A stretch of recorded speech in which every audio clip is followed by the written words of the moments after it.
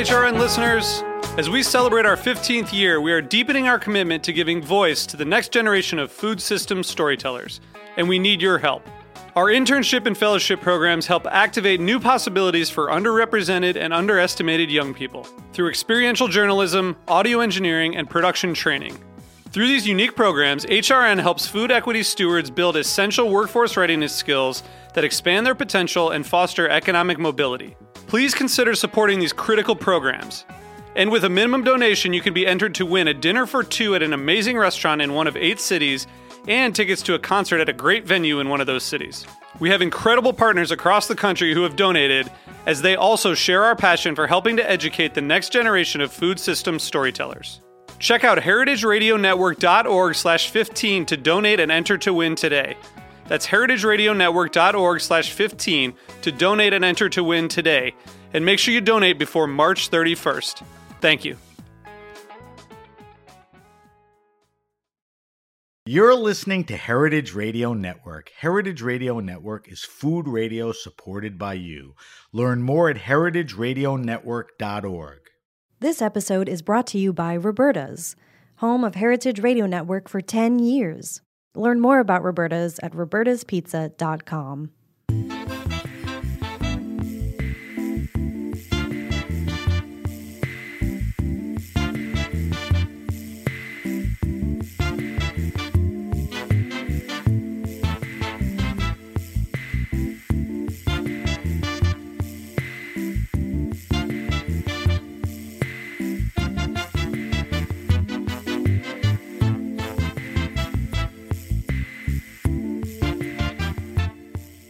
Welcome to the Grape Nation, your weekly wine journey. Our guest is Eli Zabar. We'll talk to Eli about what else? Food and wine. We'll taste, I think, some Burgundies that Eli pulled out for our weekly wine sip. I'm your host, Sam Ben-Ruby. Stay with us for the Grape Nation on the Heritage Radio Network. We bring wine to the people. What's in a name? Well, if you're a Zabar, that's about as ubiquitous as pizza in New York City. Born and raised in the city, Eli Zabar is part of the legendary family synonymous with food and now wine. Eli separated from his brothers and family to follow his own vision in the 70s, creating a food and wine empire. He is a tireless innovator and has created some of the most unique food and wine concepts in the country. Eli's Table just reopened with seasonal fare and one of the largest old world wine collections in New York. So the question begs to be asked, how does a guy approaching 80 have so much energy? We're going to find out. Eli, welcome to the Grape Nation. Ma'am, great to be here. Thanks for inviting me. All right, so we're talking to Eli in New York City. We're actually sitting and standing at the bar at the recently reopened Eli's Table on the Upper East Side of Manhattan. So it's fun to... Erev Passover, Tuesday. So it's fun to be face-to-face with Eli because, you know, we know during the pandemic we had to do a lot of remote stuff. All right, Eli, we discussed this off air. I don't want to take a lot of time, but I think it would be important to discuss the history of the Zabars in New York. And important to me, your path to the present. Well, everybody can get the Zabar history by buying my niece Lori Zabar's book. And so I'm not going to go into it. Unfortunately, Lori passed away right before it was published. But she was a researcher. She was a lawyer by education, a Barnard college graduate. She was an art historian, and she was a great researcher. And the first half of the book really covers our family, right from the Ukraine to my right up to almost to the present. The second half of the book is more of a puff piece for the Zabar store, which is a brilliant store. But to learn about us, just read the first half of the book. All right. So just to that point, just tell me one thing quickly. So the Zabar family's in New York. People think of Zabar. They think of that store on the Upper West Side. What was it, in the 70s? Like I said in the intro, you decided to kind of take your own path, right? Absolutely. So tell me why. It was quite actually, I mean, separating from your family in many ways is always hard. However, it was a very small business in the early 70s, in the late 60s. It was a very small business. And it was the store was a fraction of the size that it is Right. today. And my two brothers are 15 years older than I am. I didn't realize that. And so I was the baby of the family, the child of prosperity, so to speak, even though both my brothers went to Horace Mann and on to college and University of Pennsylvania, blah, blah, blah. Well, you went to Columbia. And I went to Columbia. Yeah, but that was my brothers were really, I'm first generation, but my brothers were really first generation because they grew up when my father was, he started life as a peddler, in Brooklyn. And then my mother hated Brooklyn. And he had anyway, read the history. Okay. We'll go into it. And so when and I had gone to Europe, and I had my own vision, and my vision wasn't the vision that the deli that they had was. And they had a partner who was a dynamic retailer, Murray Klein. And Klein really formed the whole retail business of Zabar's, made it successful ran the operation, made it successful, was a natural publicist. My brothers all contributed, but the man who really, where the rubber hit the road was Murray Klein. So you said you were going to Europe. You were influenced by what? Food halls and food halls. I was by the ingredients. I love the ingredients. Different there than they were. Yeah, and still, there's no farmers market that I've been to here that can compare. Here being. I'm talking about the New York area. Union Square doesn't approach it at all? Doesn't approach the fineness and we have a house down in Provence. When you go to the market there, it was just picked. It was picked that right before the farmer got to the market. There's a fineness to it. The vegetables are thinner and smaller and more tasty. Anyway, but I was very heavily influenced by, what I saw, what I ate. Were any of your siblings going to Europe, or you were even more exploratory in that way, where you went and you discovered? No, my family, my brothers were Israel-oriented, Israel-focused, and certainly that until fairly recently was a culinary desert.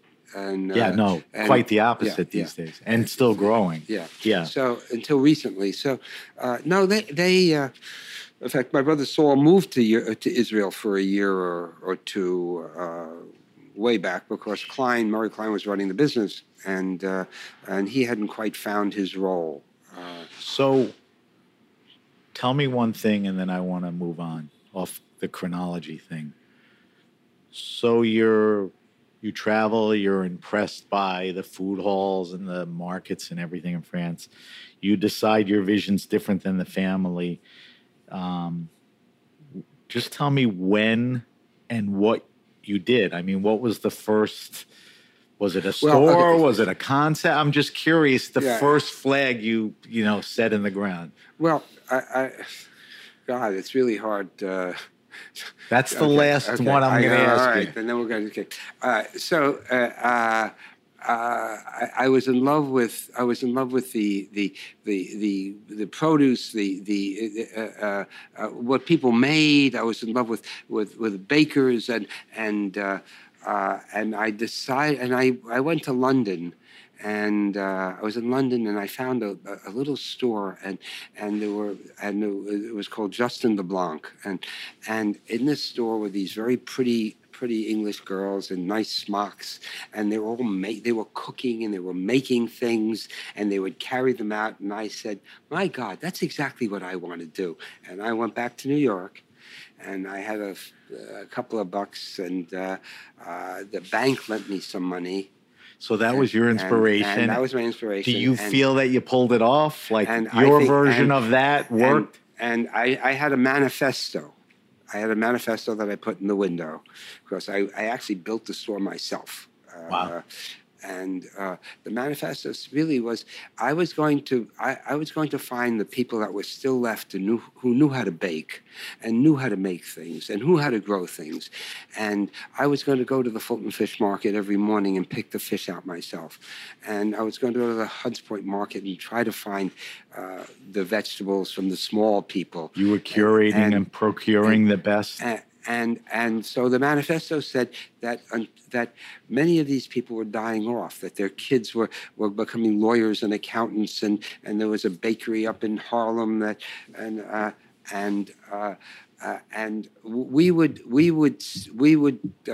would source out these people. That was my original idea. I was going to source out these people, and then I was going to learn how to cook, and I was going to learn how to bake, and I was going to make dishes from the product I found, okay?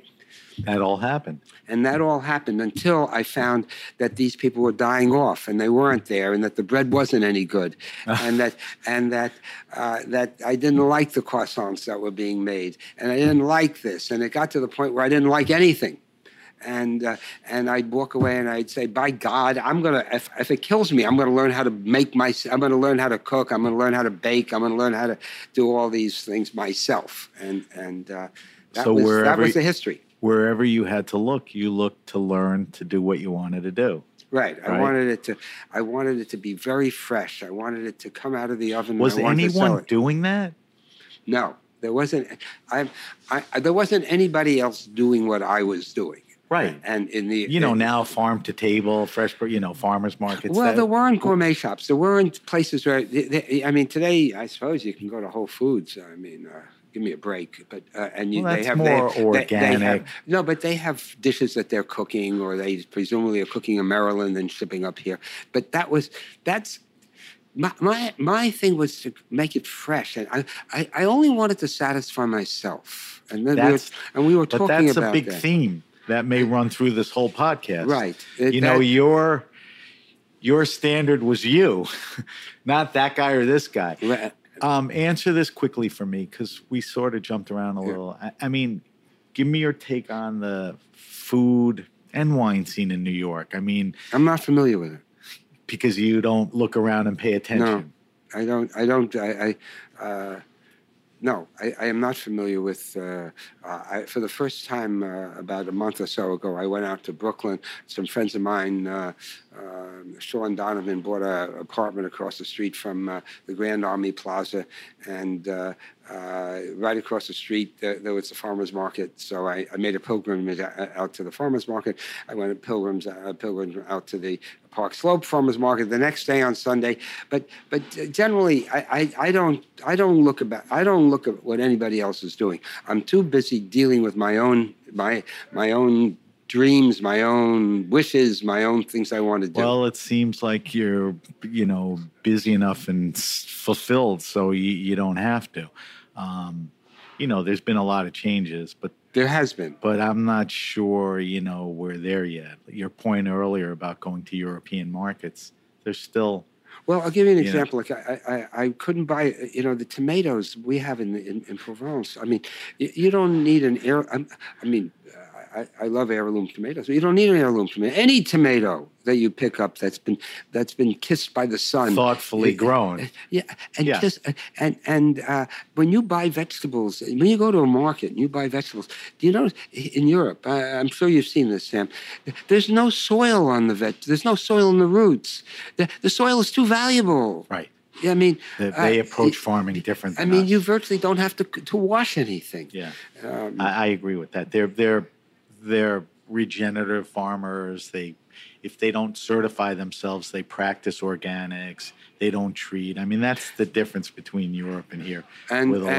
So I was about to say that I wanted tomatoes. I wanted tomatoes that had some flavor. I wanted little lettuces, baby lettuces so I ended up building greenhouses on the buildings I have on 91st Street. I was going to talk to you about it later, but it fits in now. But this is a long time ago. This isn't like 8-10 years ago, like the Brooklyn Navy Yard. We're talking. No, we're talking like 30 years ago. Right. Yeah, you had the property in the middle 90s. Yeah, we started this in the middle 90s, about 95, I think, something like that. So we've been doing it for 25 years or something. Did you get pushback from the city? Like, you can't schlep all this dirt up there and irrigate? Well, actually, we didn't until fairly recently. Apparently, there's nothing in the code that allows for greenhouses as greenhouses. They have to be something else. We mostly have not. No, we've been encouraged. But the interesting thing is that I've been on European television from all the countries in Europe because of because of what we've been doing, growing on. Well, you've been doing more of what they do, than what we do. Composting the vegetables, growing in soil, growing hydroponically, growing on roofs. We've been covered on French TV, German TV, everywhere, Scandinavian. I don't think I've ever had anybody notice me in this country. Isn't that crazy? That bothers me a little. All right, let me, before I get into wine, because I told you we're a wine-centric show, I just want to figure out you want to talk about the wine trips? You want to talk about we'll get to that. But you've created dozens of concepts in food, wine, hospitality. You don't sit still. I mean, what continues to drive you? Curiosity, interest. Like, you get hit by COVID and everyone in the hospitality business feels something. We're sitting in Eli's table, closes down. Man, it seems like as soon as you can get it going. Well, we've been closed for 3 full years, right? But we were positioned in COVID to help people in that my big market. And you've been downstairs, Sam. Huge. We have produce that's flown in by our own people from California. We deal with local farmers and so on and so forth. All of our meat is sourced from farms that we know. We know the people growing it, blah blah blah. But my bread business, which supplies hotels, restaurants, caterers for all over the city, Eli's Bread closed down. They closed down for COVID. It closed down. Oh, because there was no hospitality. But we were lucky. And then everyone went home and made sourdough on their own. Exactly. Well, that was a good thing. But what also happened was we had 30 trucks that were idle. But we had people calling. We had food, and we had ways of delivering it. And anybody who found out about us or knew about it, we were driving out to the end of Long Island. If you placed your order by 1:00 in the afternoon, that's how little traffic there was on the LIE. If you placed your order by 1:00 in the afternoon, you got a delivery by 5 or 6 o'clock in the evening to Westchester. We were delivering the same day. We were very fortunate with COVID. Well, you put everything to good use, right? And you were charitable about it. And you took your resources, knock on wood. Yeah, we were very fortunate. So what do? You lie in bed and all these ideas? No, we don't lie in bed. We don't lie in bed at all. We go to work every day. You got to sleep a little. We work 7 days a week, but everything is interesting. I mean, all right, so people have described you as urgent, fair, obsessive, as what? Urgent. Yes. Obsessive, a perfectionist, even arrogant. Have you mellowed at all, or those are the traits that make all this happen? Well, I don't. First of all, I don't have to disagree or agree. Yeah, I don't think wanting my philosophy, and just like I had a manifesto when I opened in 1973 on the window, what I intended to do. Whether I reached those goals or not, at least there was a manifesto there, okay? Right. Not everyone takes the time to do a manifesto. But I felt it was necessary to state what my goal was. And But I would say, we were talking about the manifesto, but I would say the guiding principle, and you went over this already, so I don't want to bore everybody, is it has to satisfy me. And whatever I do has to satisfy me. Whatever I make, whatever I sell has to satisfy me. And I'm not interested in satisfying the customer. But I think I think without asking a separate question, I think that you answered it by saying, how much you go through to get quality produce and meats and how you curate everything. So your vision is right, and that benefits the consumer. Well, my vision is right, and that's my philosophy. And I just hope there are enough people who appreciate what I do or what I like. I think the rest of the people, yes. But it's a very small percentage, and I'm thrilled when a little boy or girl comes up to me and says, I love you, I love that bread you make, I love that, I love something. That's why you do it. I love it. I mean, it's like that. Because that child isn't influenced by.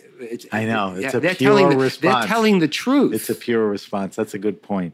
All right, let's talk a little about wine. So, is it fair to say, I don't know, a couple decades ago, you made wine more prominent in your food empire?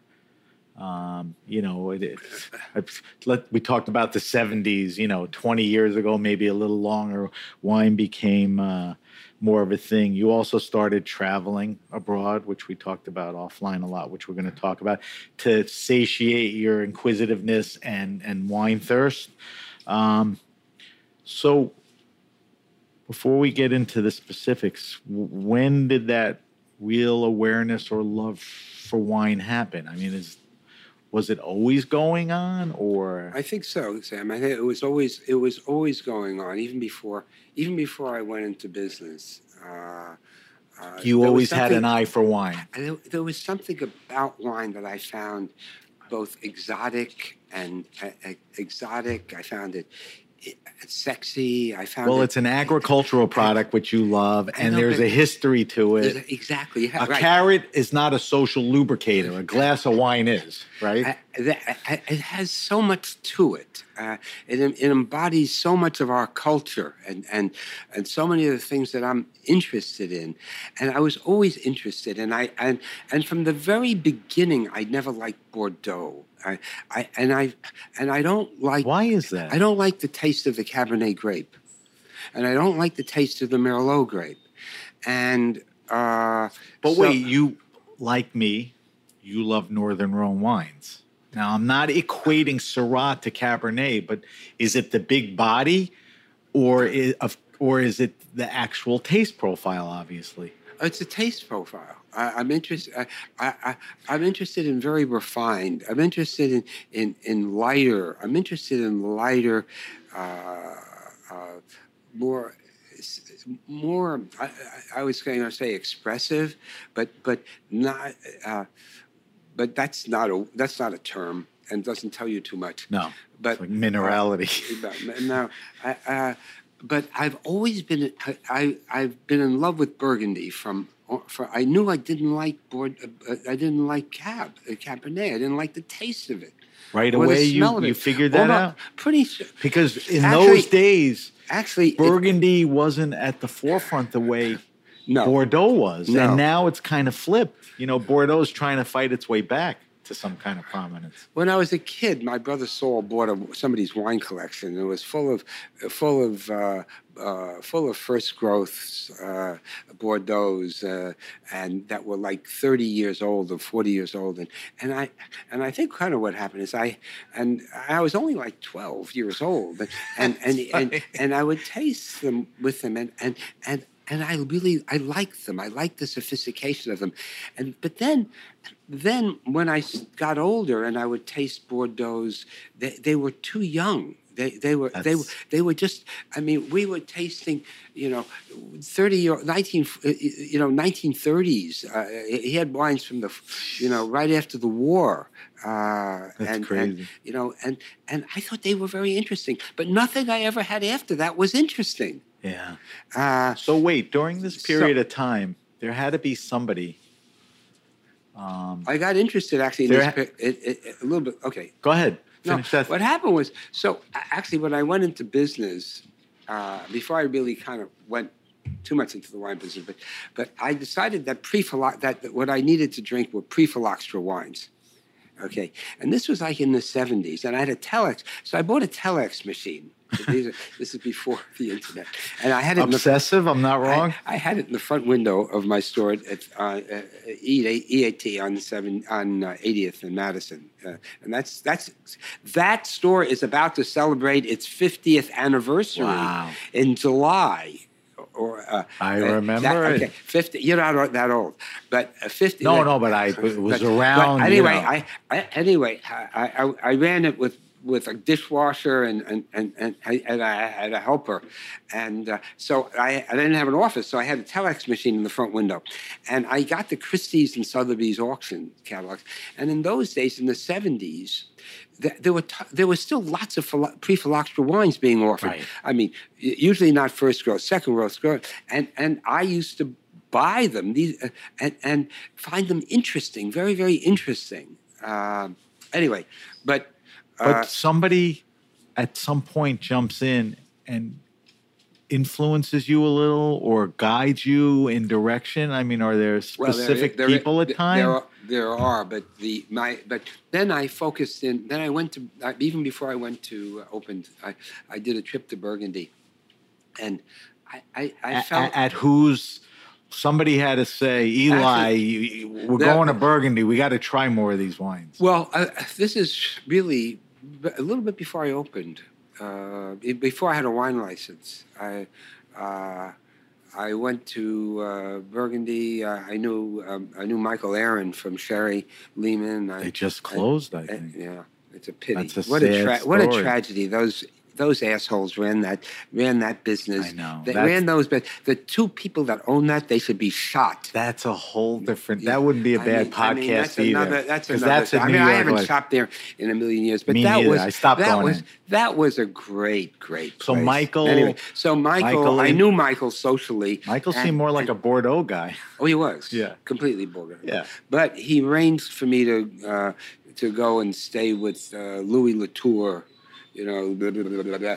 And but just driving through the countryside there, I said, "This is for me. This is where my love is, where my heart is." And then when I finally, it wasn't until '86 that I got. Do you remember that Louis Latour trip? Yeah. Was that '86 or previous? No, to that was '70. So that's 70. So way early on. It wasn't until '86 that I had a restaurant. I took over the other half of EAT used to be on one side, and then there was a deli on the other side. The guy went out of business, and I took over the other side. And there's the story. I was baking. I just started baking bread. Okay, so and we were baking bread. It was 80, 81, and we had like no space. We had an 8x8 space. In the basement, we had an oven, and I had a guy down there kind of like baking this bread that I invented, basically, because and my philosophy there was that the wheats that were available to us were commercially, all the commercial growers, and that the wheat had no flavor to it. So my theory was, well, you really had to use high heat. You had to burn. In fact, a woman named Patricia Wells wrote an article about this. It was called "Burn Your Bread." Okay, I had an oven that I got a guy to. You're supposed to only go to 495. It went to 650 degrees, and we used to bake the bread, and they burned it all. Okay, because I wanted to get that wheat to have some taste to it. I wanted the sugar in the wheat to caramelize. Right.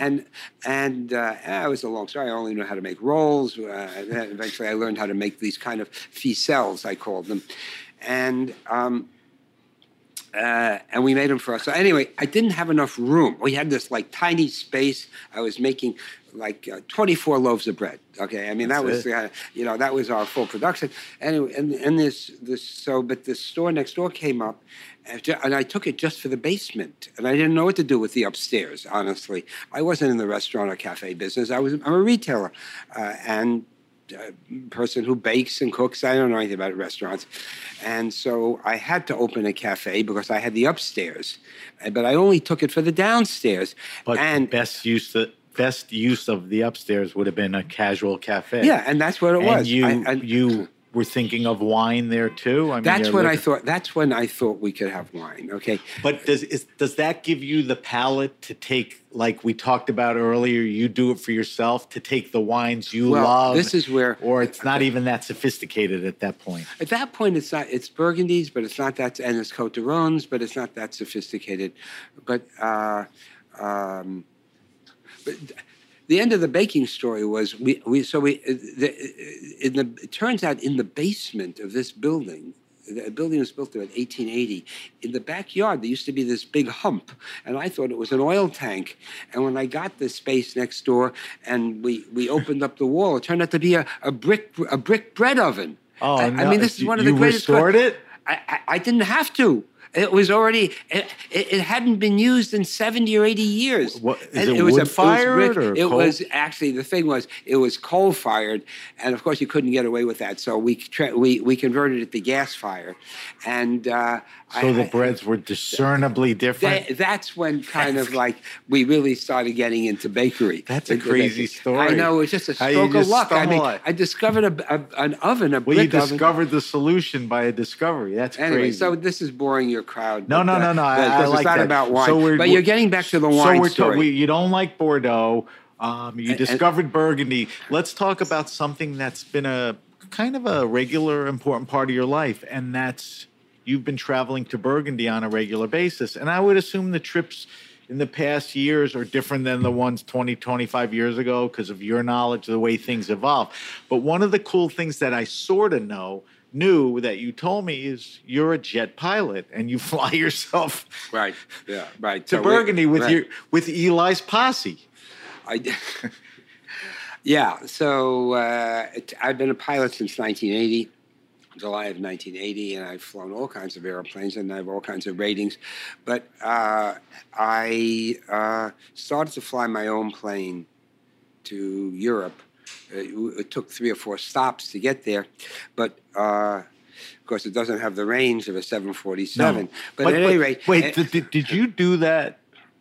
Because, in talking to you before and talking to you now, did you do that because you can get there quicker, cover more ground, or it was just a hobby that you wanted? No, I did it because I could cover.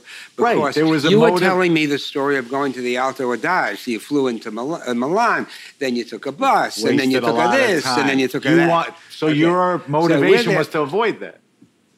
We're there like 9 or 10 days a year. Okay, and we're doing this, as you know, how many wine people do we visit? 3 or 4 people in the morning, 3 or 4 people in the afternoon. An average of 15 or 20 wines each time. And then you have dinner, you go to sleep, and you start again the next day. We just can't take that much time away from the rest of our work. Being here, I go with people who work for me, and I was really fortunate. It was a stroke of luck that I met somewhere around 2000. I met a fellow named Jean-Emmanuel Simon. His name is Jess, and Jess is a highly educated Frenchman, young man at that time. My niece, who went to Brown, took her junior year abroad, and this guy was going to Sciences Po, which is like going to Yale or whatever, Harvard, and they all became friends. And out of this experience, he's become my wine advisor, and he is actually, and he goes on every trip. He organizes the trip, and the fortunate thing was that he made a name for himself in Europe, and he had entree. He had access to get to that. If we were there to learn, he wanted to take us to the people we could learn from. And so he really refined the experience. He refined the experience. Yeah. So that when you went to we went from the very beginning. We went to visit people like Rousseau, Lafarge, whoever it is. We in every place we and we also went to young people, and where are the big bargains today? They're in the Côte de Nuit. That's where they are. So let's talk about that. So I mentioned that off air. So we could pose the question the way you said, where are the big bargains? Where's the best value? Yeah. They're in the south? They're in the south. So the Côte de Nuit. The Côte de Nuit, which has has a lot of different vineyards, a lot of different areas. But we don't only visit whoever it is. I was going to say, you look for smaller producers, newer producers, people that spin off from the family business. I'm sure, Sam, you're familiar with, and I don't read French well enough to read this publication. I can't even pronounce anything in French. But Revue de Vin de France. Revue de Vin de France is the most important wine magazine. Wine magazine. Written in French. It's written in French that there is. Okay. So and he is the correspondent for Côte de Nuit. Okay. He also was the correspondent for Sancerre. He wrote an amazing piece on Corsica. He makes discoveries. So when we go on our trip, it's so curated. It's like we don't waste any time by having the transportation, by plane, driver, car. It's there. It's waiting for us. We're going.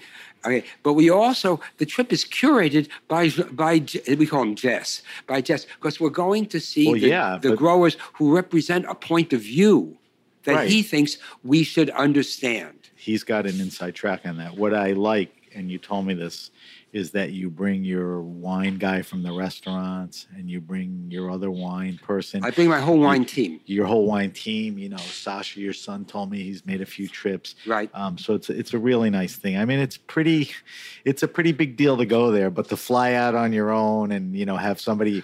I mean, it sounds pretty special. Another thing that you cited to me and that I stumbled along is, and this is no big surprise, that if you love Burgundy, you love Barolo. Right. Now, was Barolo always something same time with Burgundy, or you kind of felt it a little later on? This is a later on understanding. Did you know of Barolo, but didn't? You weren't drinking a lot. You were consumed with. Yeah, the wines of Piedmont. And the area, I was fairly, even though we bought them and we sold them, I was fairly at the beginning. I was very ignorant, and I don't think we really were into it very much. But Jess was the entree to this whole experience. So Jess helped with Barolo? Jess more than helped. Jess started a business which was unique.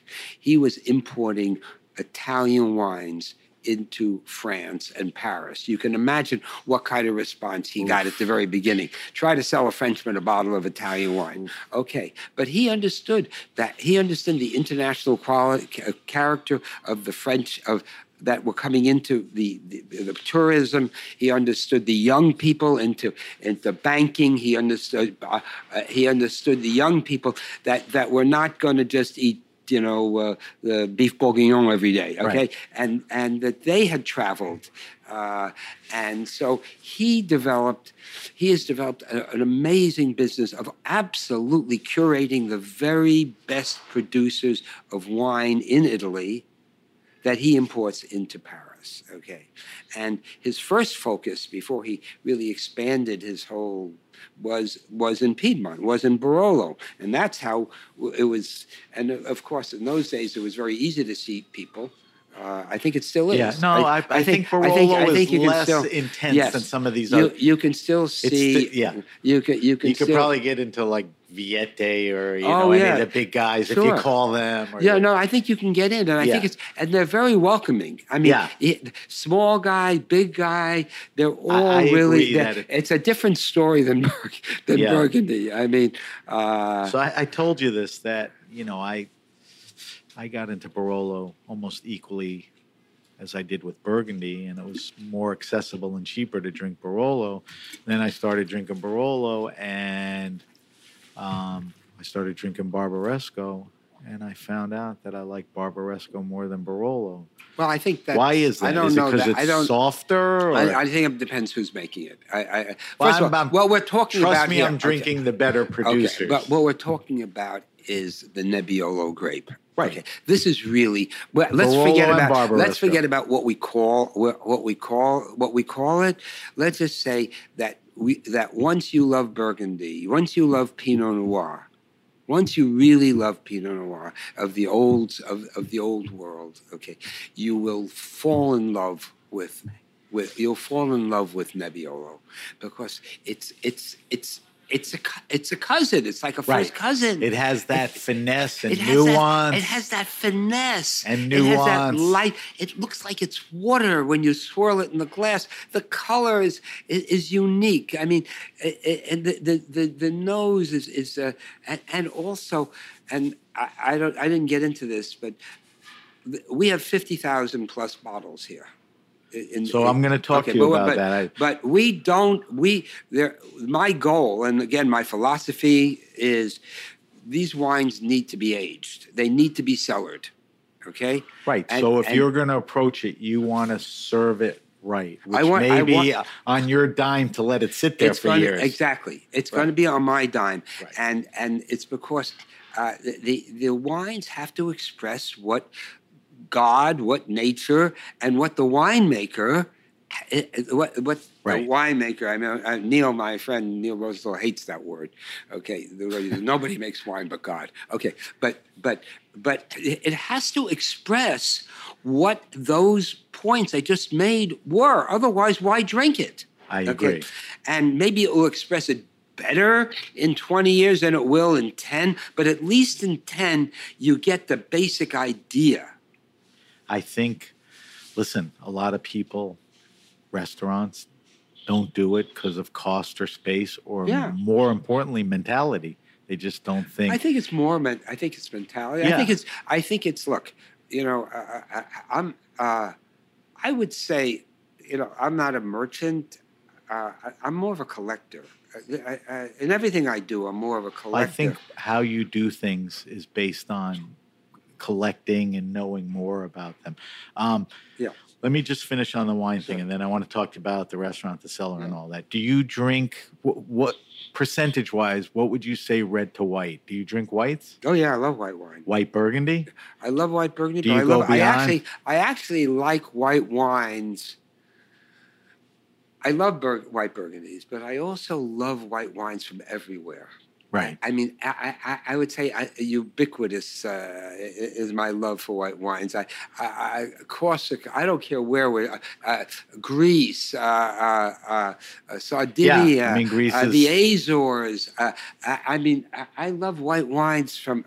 I agree with you. From everywhere. Like I said, I was in the Alto Adige. Yeah, I love the white wines. When you see how they're making it and their passion and how they farm, it's just, added to your list. Any winemakers, regions, producers exciting you right now? Pops out of your head? I know you didn't want me to do specifics, but well, I'm not. I think regions too. I didn't just say a wine. Yeah, I had. Well, we have tons of delicious white wines from Santorini in Greece. Greece is really. I had a couple of wonderful wines from Porto, right outside of, which I thought were amazing. Great value. I love Marco de Grazia's wines from Sicily, and all but that. I think there's a lot. Not only Marco's whites are good, but his reds are brilliant. But there are a lot of really interesting white wines that open up in the glass. And I think that's they open up in the glass. Look, we just had a really every year. I'll diverge for a half a second. There's a wonderful Burgundy tasting in Paris in March, and it's called the Domaine Familiar. Domaines Familiar. And do you ever go? Yes, I go every year. So you were there this past month? I just came back. Yeah, okay. I just came back. But on the Sunday night, the tasting's on Monday morning. Okay, and it's in this big palais kind of thing. But it's selective, and it's not like this.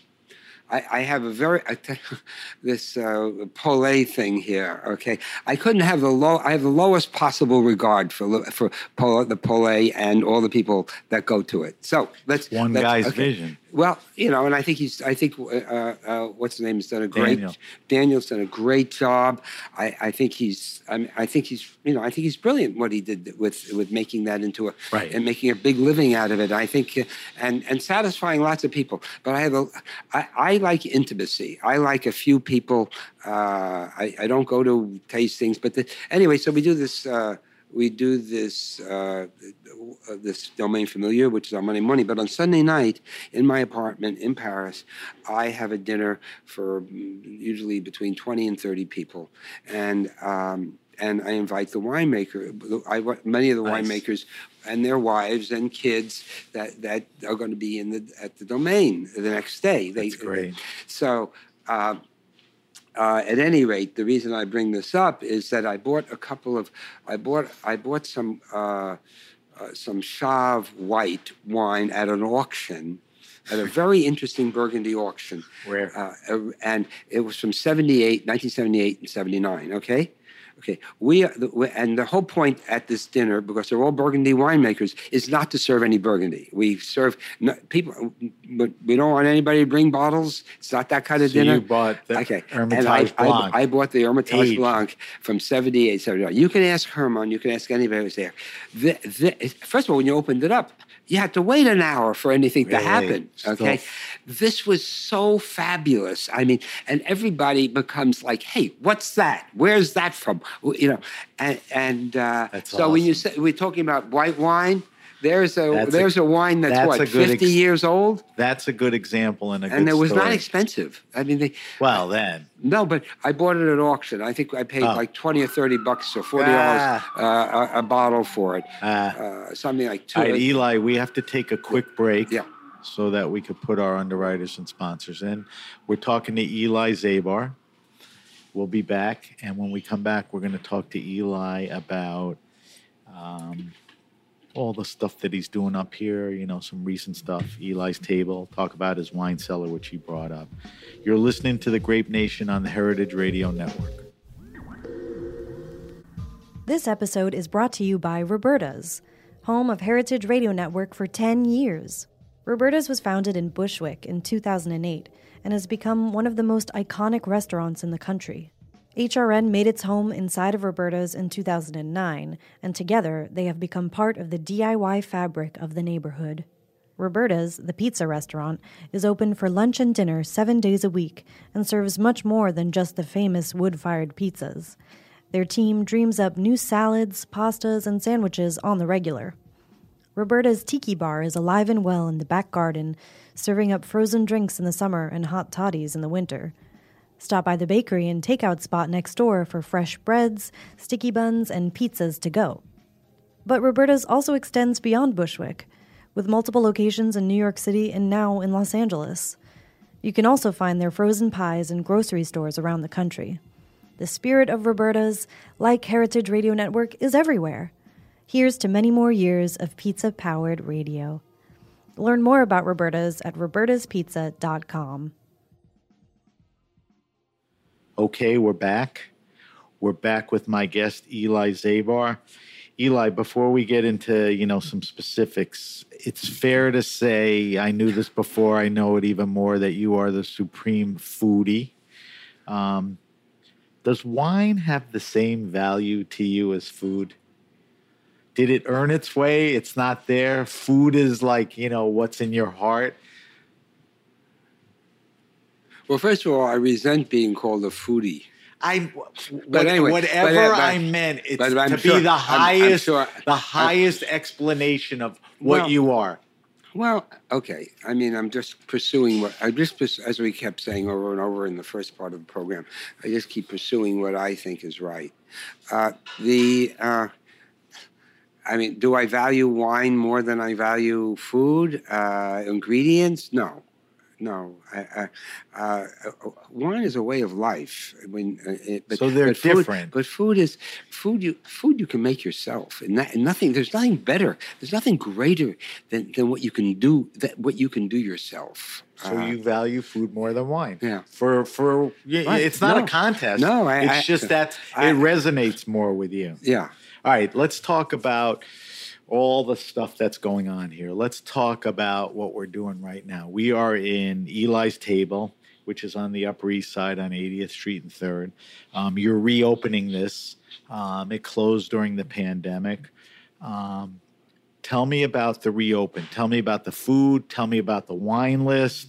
And that wine list has to track to the cellar that I mentioned in the intro. And you said, we have a 50,000. You dropped that like it was nothing. Well, it's not nothing, but it's it is. But I'm proud of it because I started buying wine, in the year 2000. So we're talking about vintages basically from the 90s, and they were much more available. I mean, so it's a deep vintage collection. Yeah, it's a deep, I think we've stayed, basically with this, just a curated group. We buy every year, there's a core kind of buy or interest that you have. and right. But we buy anything that tastes good. So, and that is good. So, but we have a core group that. But does this go back to the Eli theory where you're buying only what you like? Yeah. Do you have to sit there and go, well, this is on the menu or the market likes this, so I got to buy a little of that? No, we don't do that. No, we don't do that. We leave that for everybody else to do. Okay. That everybody else is, So it only reflects your taste again. Yeah, it only reflects my taste. And everything we talked about, the Barolo, the Burgundy, that's all represented well. Oh yeah, and we talked about white wine. There's tons of small white wine, they're interesting reds that are very reasonably priced too. But they all represent a philosophy in the way they're made or what they taste like or their profile. Story. Their profile. And I think, for instance, I love my friend Neil Rosenthal because he has a vision. He has Neil, a profile. the importer. Yeah, I mean, I think Doug Polaner, for instance, these are two people that have a vision of the way it's supposed to be. Had a vision, pursued it, still have it, and stick true to it. Right, and whereas there are a lot of other good there are a lot of good importers. But there's much more pandering to the market. Yeah. There's a lot of smaller guys now. Herman Lynch is great too. He's one of the original. He's great. He wrote and his wines. If you can, if you look on the label on the back of a bottle. You look for a half a dozen people. Anyway, to your point, if you had to just live with Rosenthal stuff or Lynch's, you wouldn't be unhappy. Oh, compared to other guys. Yeah, sure. Yeah, I'd be completely filled. But how do we get off on this? Well, I want to talk about the cellar because what it led to is the list is pretty much your taste. But before you get into that, you have to understand how this restaurant works. Tell me. Okay, because it's absolutely different than any other place that I know of in New York City. As you know, Sam, downstairs is probably the most amazing food market in the city of New York. Okay, literally below us. But it's really, you take the escalator down, and you meet the farms, and you meet all the things. You meet the dairies. You meet all that stuff. The idea is for the chef, and we have the same basic crew for 20 years. Okay, every day he goes down at 12 o'clock and he goes shopping.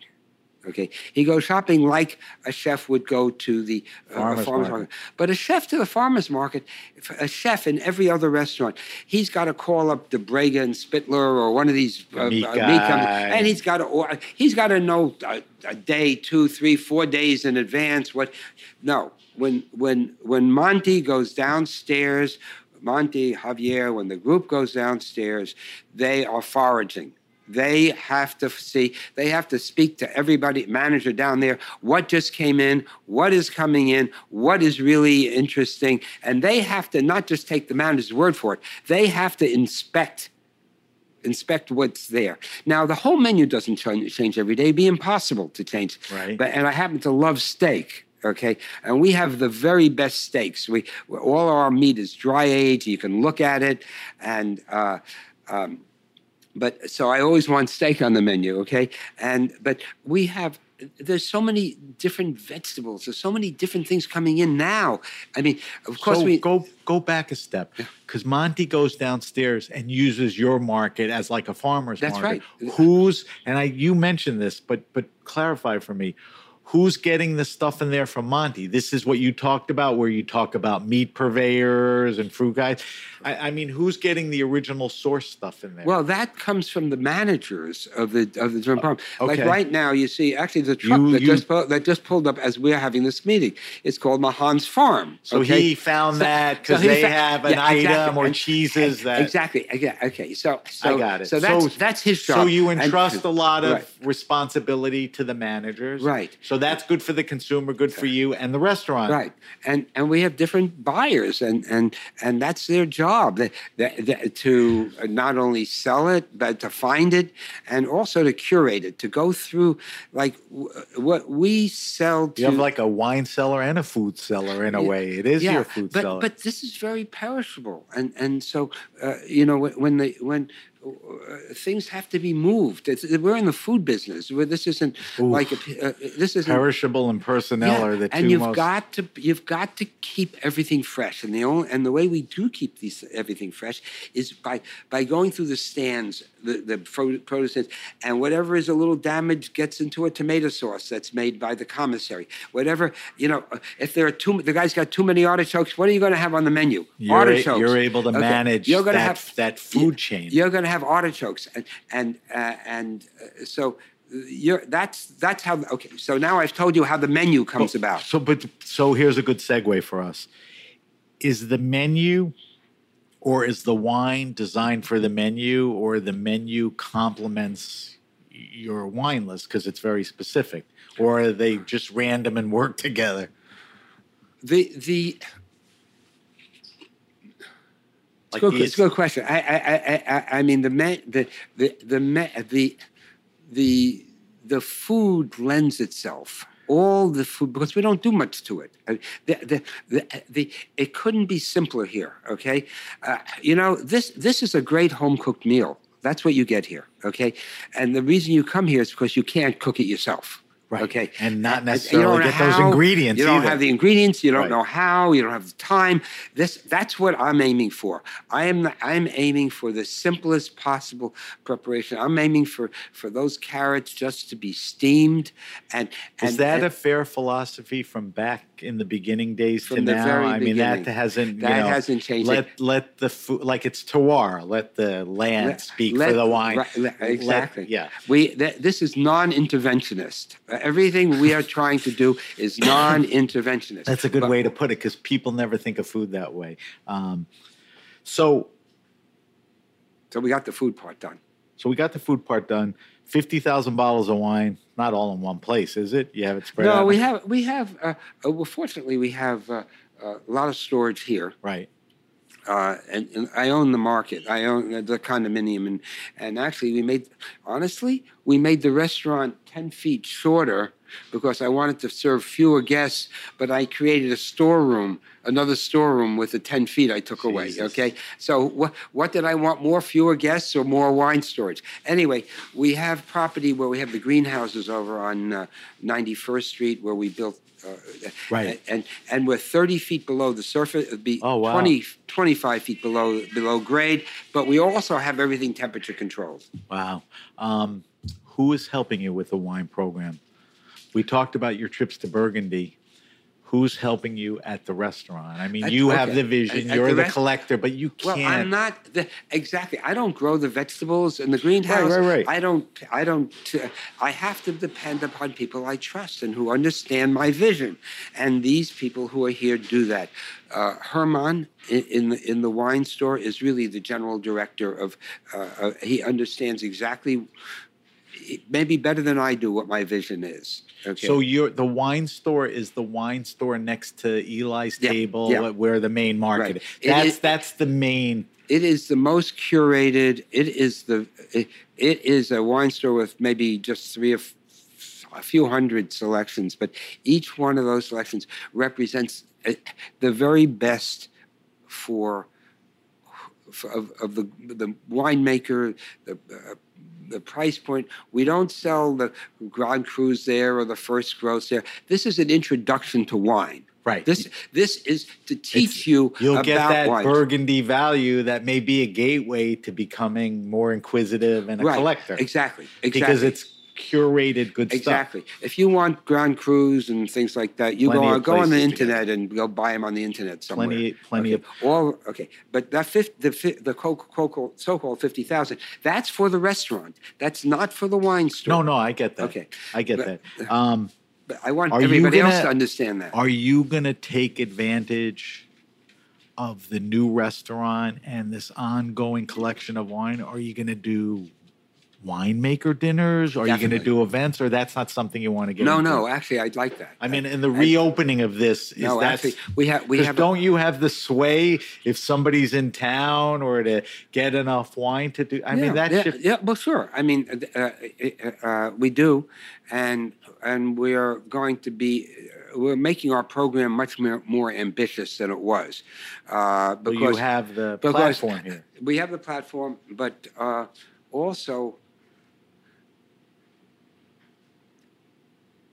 I like to. I've never had a dinner. I've never dined with anybody I had to dine with.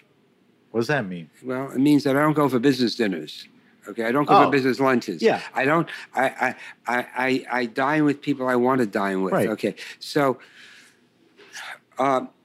It's easy when you're the boss, too. I mean, you're the boss, so you can make that call. But you also cannot go to something you don't want to go to. Yeah, and that's why I don't belong to any wine organization. I don't go to any wine dinners.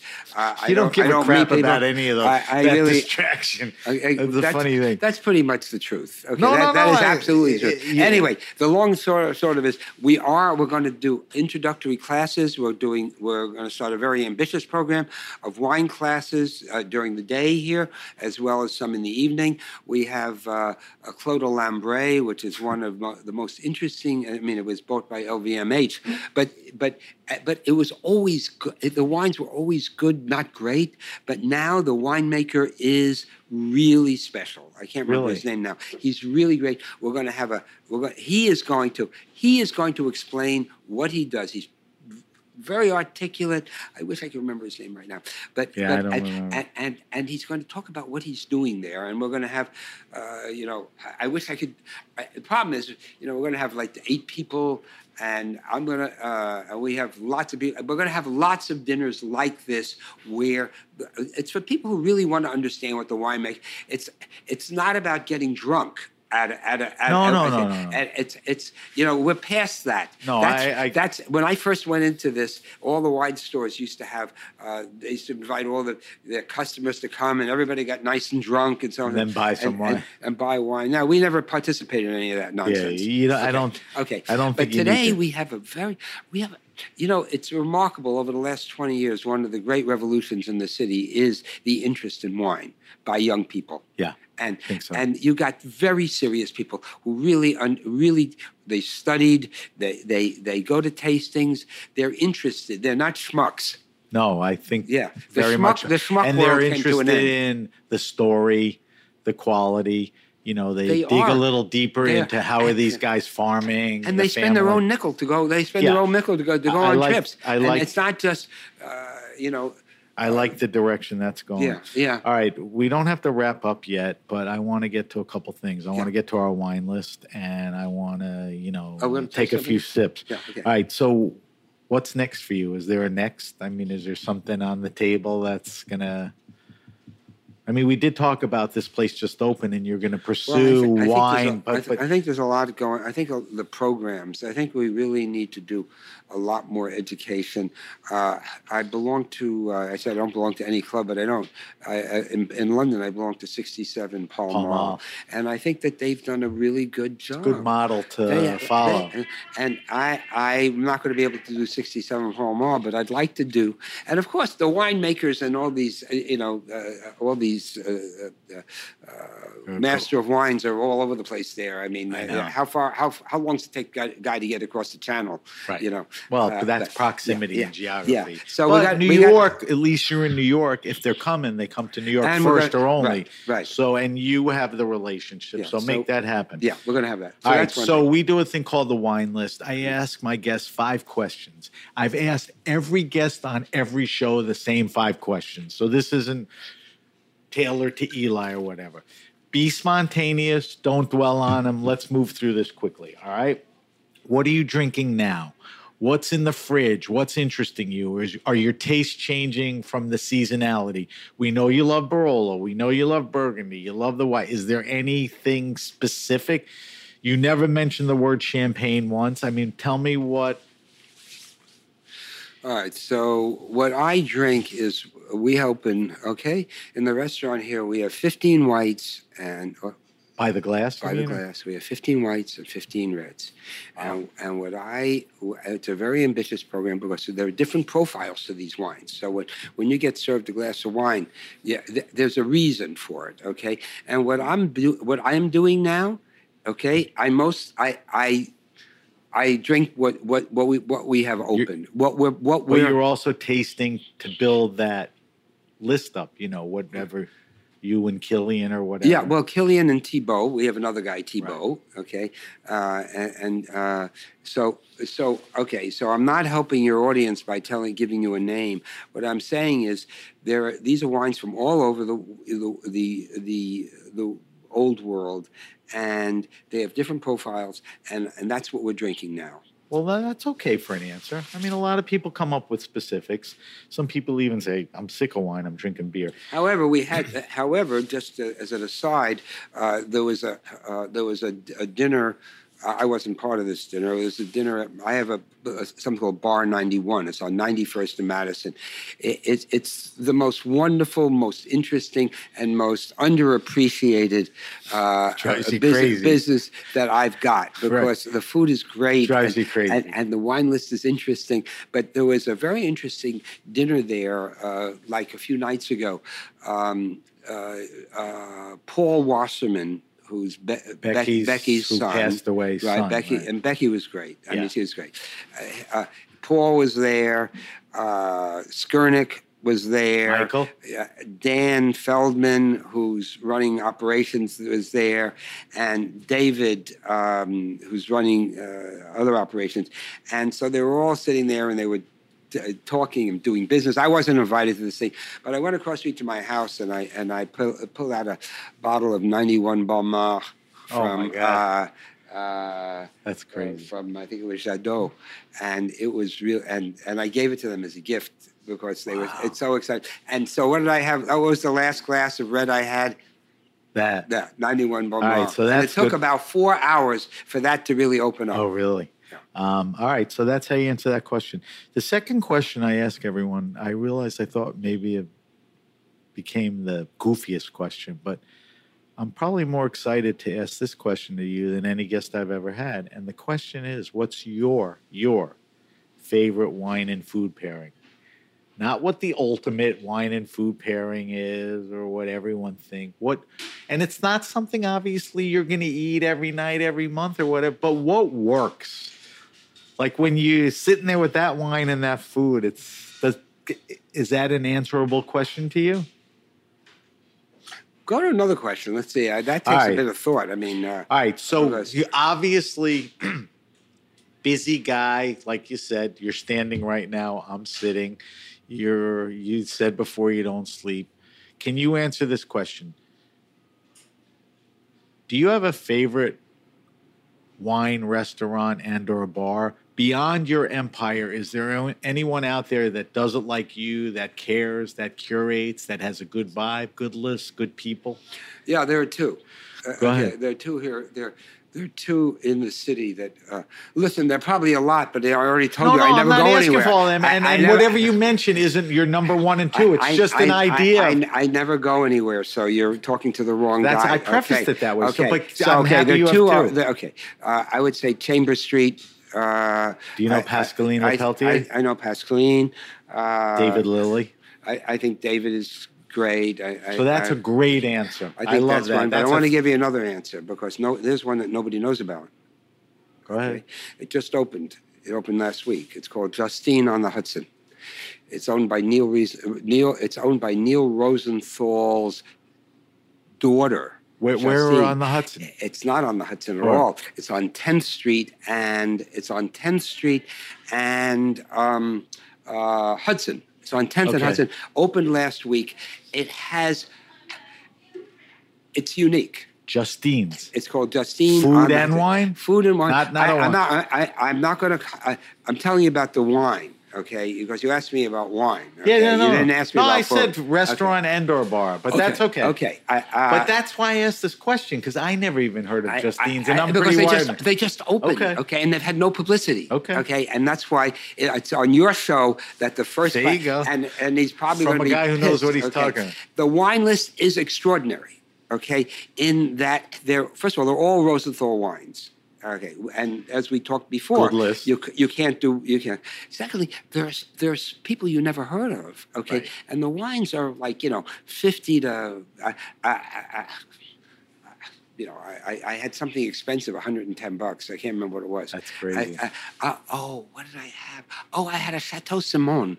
And Is Rosenthal Simone? Yeah, and they all have age to them. That problem don't they release them at age, Simone? Yeah. They released them at.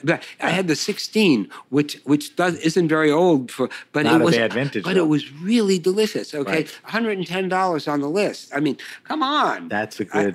So if I were everybody, but he only has like about 30 seats and 9 at the bar. That's all right. I mean, you know, a lot of these places. So, Racine's. Okay. Chambers. It's now called Chambers and Justine. Chambers is excellent. All right. Fourth question. Yeah. All right. Here's the question. I got to explain it to you. When I started the show, I wanted to ask people, what's your favorite all-time wine? Then I realized that's kind of a bullshit question. What the question morphed into is, what is that wine to Eli Zabar that awakened you, that was a gateway, that made the impression that you still think about, that had a lot to do with, how you approach wine and all that? It could be one or two. Is there something? Most people can nail it. Sometimes people answered it was a champagne when they got engaged. It wasn't even that good. I don't have any. I don't have any epiphany wine that way. But I do remember some wines that I've had that I kind of judge everything. That's still in my mind. I had a Chambon Moussigny from 2010 from Roumier that I still remember on that day. I had. Recently, a 91 Chevalier Montrachet from Le Fleuve. I still remember what they taste like. It's a question of remembering. Yeah, I mean, you can have an emotional experience. Well, that answers the question. You got a new girlfriend or something, but no. That's the root of the question is how you answered it. Yeah. These wines are still memorable to you. We know they're great makers. They're still memorable, and there are probably others, but you ask, All right, here's the second to last question, because we have to go back to wine and food pairing, which I want you to work on. I think you could do this because you're a retailer. I want you to recommend to me the best wine around 15, 20, $22 retail. And the reason I'm asking is I have kids, probably a little younger than Sasha, that are going to wine dinners, buying gifts. They can't buy crappy $9, $11 bottles, but they can't afford 40, 50 yet. So are there producers that you could recommend to me? You could even go category, like Muscadet is still a good value for the money. What give me a red recommendation and a white? It could be a region, it could be the producer, it could be both. What are you thinking about that? You're a retailer. I'm not going to be able to help you here. I don't know what anything sells for. Okay. And I don't know. Do you, in the back of your mind, know that certain thing like Portugal is a good value for a red? Okay, That's what I'm saying. Okay, now we can talk. Now we can talk about Portugal on the reds and whites out of Porto Are in a great value price range. I think the whites out of Corsica. Here we go. I think the whites. But the Corsican whites fall. Are they $20, $25? Yeah, they're $20, $25 Okay. wines. Okay, I mean they're a bit. Yeah, that's good enough. Yeah, I mean that's good enough. All right, can you answer the wine and food pairing question? Now, what was that question again? What's your favorite wine and food pairing? It's crazy that you can't answer that. I just can't try. You can't even go to like the old standby roast chicken and Burgundy. No. Like a nice fresh French breast chicken. Well, All right, let's pour that wine because our next thing. We'll pour that, but I would say now that we've kind of really hit this, my favorite thing to eat. There's no question about it. I mean, I have a bunch of favorite things like white asparagus and sweetbreads. I love sweetbreads. Wait, you said white asparagus? Yes. What pairs with that? Okay. White. Okay. Actually, Rhone wines pair nicely. Rhone white with oily, anything that gives you that oily kind of petroleum kind of flavor. Aged Riesling? Doesn't aged Riesling have a little petrol? Okay, but my favorite thing to eat is steak. Okay, I love steak. You said that a few. And what's my favorite wine to drink with a steak? I'm going to say Barolo or Burgundy. I would say Barolo. Okay, so that's the answer. That wasn't that hard. All right, pour the wine. Okay. I'm going to set it up. Every week, we taste a different wine on air. If we have a winemaker, let him show his wares. If we have a som, what's cool on the list. I have Eli here, who is, obviously established himself on the show as a bit of an expert and a collector. So I said to Eli, when I come in, pick a wine that's kind of reflects what you like, the vibe, the restaurant, nothing that's too crazy and outrageous. So tell me what we're drinking. Hand me a glass. Okay. I'm going to give you this glass, and I want you to notice how much is in it. Okay. Is this, it is literally the lower fifth. Yeah. It's a lower, this is the amount of wine that you should get, that should be poured. On your first, because I think the relationship of the amount of wine to the volume of the glass, and also the glass is so important to me. I mean, even I've never been able to taste wine unless the glass is really, and I'm not good at tasting wine sitting down. So you'll match glasses. You want a red wine glass and a white wine glass. I can use the same. I can use the same glass for white and red. This you can. Yeah. This seems like a multi-purpose glass. Yeah, this is a multi-purpose. It's not too small for a red and. No, I think. All right. So what did you? That's why you can't. As you said, a fifth is probably fifth. Yeah, is maximum on that. So you're saying this is always the pour. Yes. Just keep refilling this it. Is always don't give a guy. This is always the pour. 30% half the glass. Right. This. Come back and keep giving them.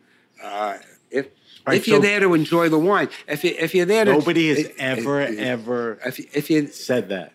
All right, so what are we drinking? Okay, we're drinking a Moret Saint-Denis from Domaine Arlaud. Arlaud. Okay. 06. I didn't realize it's got some bottle age. Right.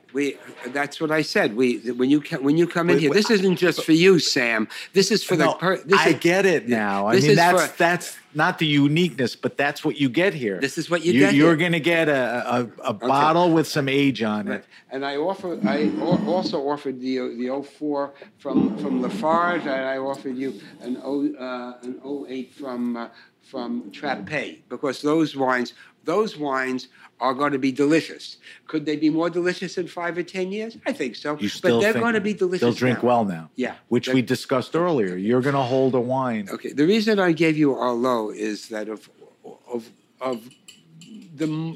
the first group of wine makers, and depends how many people you put in that group.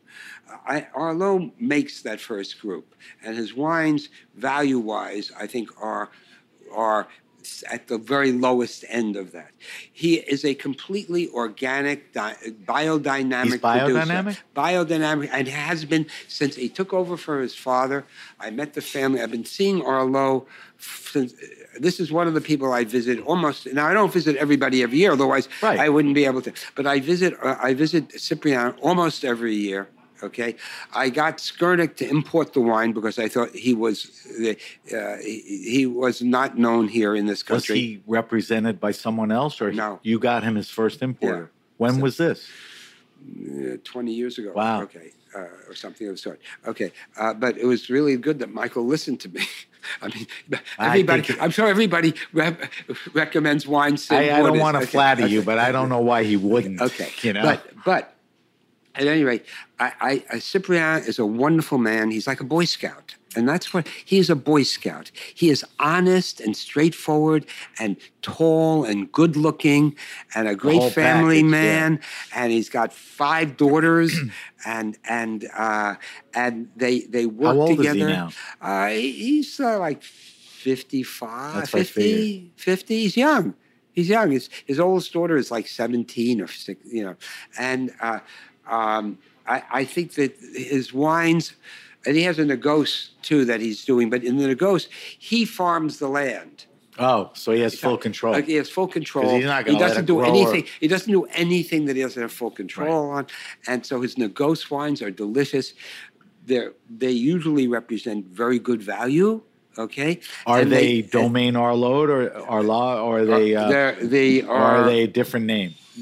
Domaine is the main, and I don't know what they call the ghost. Anyway, I'm not here to sell his wines, but I chose him because he represents.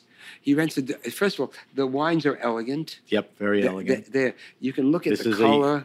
This is a young wine for an 06. Yeah, we're talking 15, 17 years, 16 years, 17 crazy. Years, yeah. But really fresh on the nose and on the palate. Exactly. Tell me a little about Moray Saint Denis. Well, Moray Saint Denis is it's not as well known as the other communes. Actually, we stay in a hotel in Moray Saint Denis. I can't remember the name. But that's to our earlier question. The values are going to be in places like that. Well, they're really going to be we said on the Côte de Nuit, on the not the Côte de Nuit, but on the where area of right. Not but even the Côte de Mon. I mean I forgot what I said, but that's what all right. I said the first time was correct. All right, so anyway, so this is and so all these 3 people are people I've been visiting for so 20 years. Lafarge, has always been making great stuff. And wines. Tell me about Trappé. Trappé has not been around forever. Yes, he has been. His family has been making wine for generations. He is also a naturalist. He has been biodynamic from. Do you look for that? Do you require that? Not do you necessarily. lean toward it's not? No, but I do. Do you recognize that those wines are more vibrant and lively because of how they're treating the soil and all that? I do. I do. That's the most important thing. Not to go after a label, but to go. I do. Forget about it. You taste the wine, and is it more full? Does it have more in it? Energy. And then all of a sudden you turn around and you find out the person has been practicing biodynamics. All right, one last question, and we got to wrap up. I got to let you go. Sasha popped his head in. What's a good pairing for a wine like that? Can you eat steak with that? Oh yeah. What else is good with that? Chicken?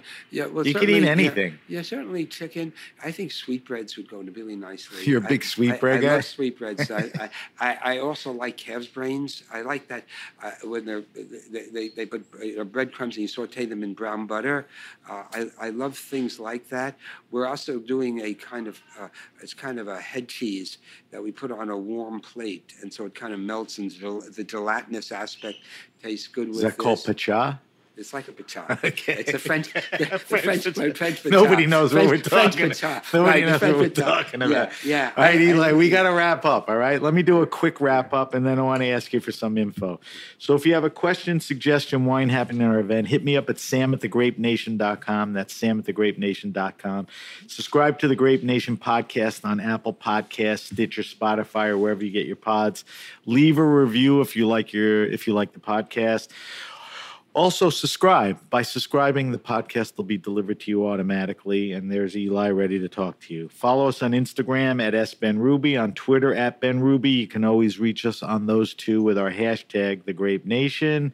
We're on Facebook at The Grape Nation. As I mentioned, or if I didn't, I will post the answers to Eli's wine list, and I will list the weekly wine sip wine on all our social media in the coming week. So, Eli, I can't see why people wouldn't be intrigued if they just want to go to one place or a central place to find, like, where's this restaurant or where's the store, or what's the best place to go? To find where we are? Yes, online, let's say. Well, we have an online presence. What's it called? Eli Zabar. Okay. So just Google Eli Zabar and it'll Eli's come to everything. You'll find it. And I didn't ask you this. Yeah. Are you or Sasha, are you active on social media? Sasha is. Okay. Sasha, on behalf of all the Sasha entities? runs social media here. I have no idea. Because there's too much going on that you shouldn't share it. So I'm glad to hear that. Yeah. I will ask Sasha what all the handles are and I'll publish them. All right. I want to thank my guest, Eli Zabar, I scammed him into telling him I'd talk to him for about an hour. There's no way I knew I'd sit with this guy for an hour. So we went long. So thank you for hanging in there. This has been great. Sam, you're absolutely unique. Listen. And a pleasure. It's easy to do this when it's with guys like you, because we both stand here and our eyes light up, and it's just fun to talk about all this stuff. Right. So thank you to everyone at the Heritage Radio. Thank you to Heritage Radio Network. Thank you to my engineer, Armin. I'm Sam BenRuby, and you've been listening to The Grape Nation. The Grape Nation is powered by Simplecast. Thanks for listening to Heritage Radio Network. Food radio supported by you. Keep in touch at heritageradionetwork.org/subscribe.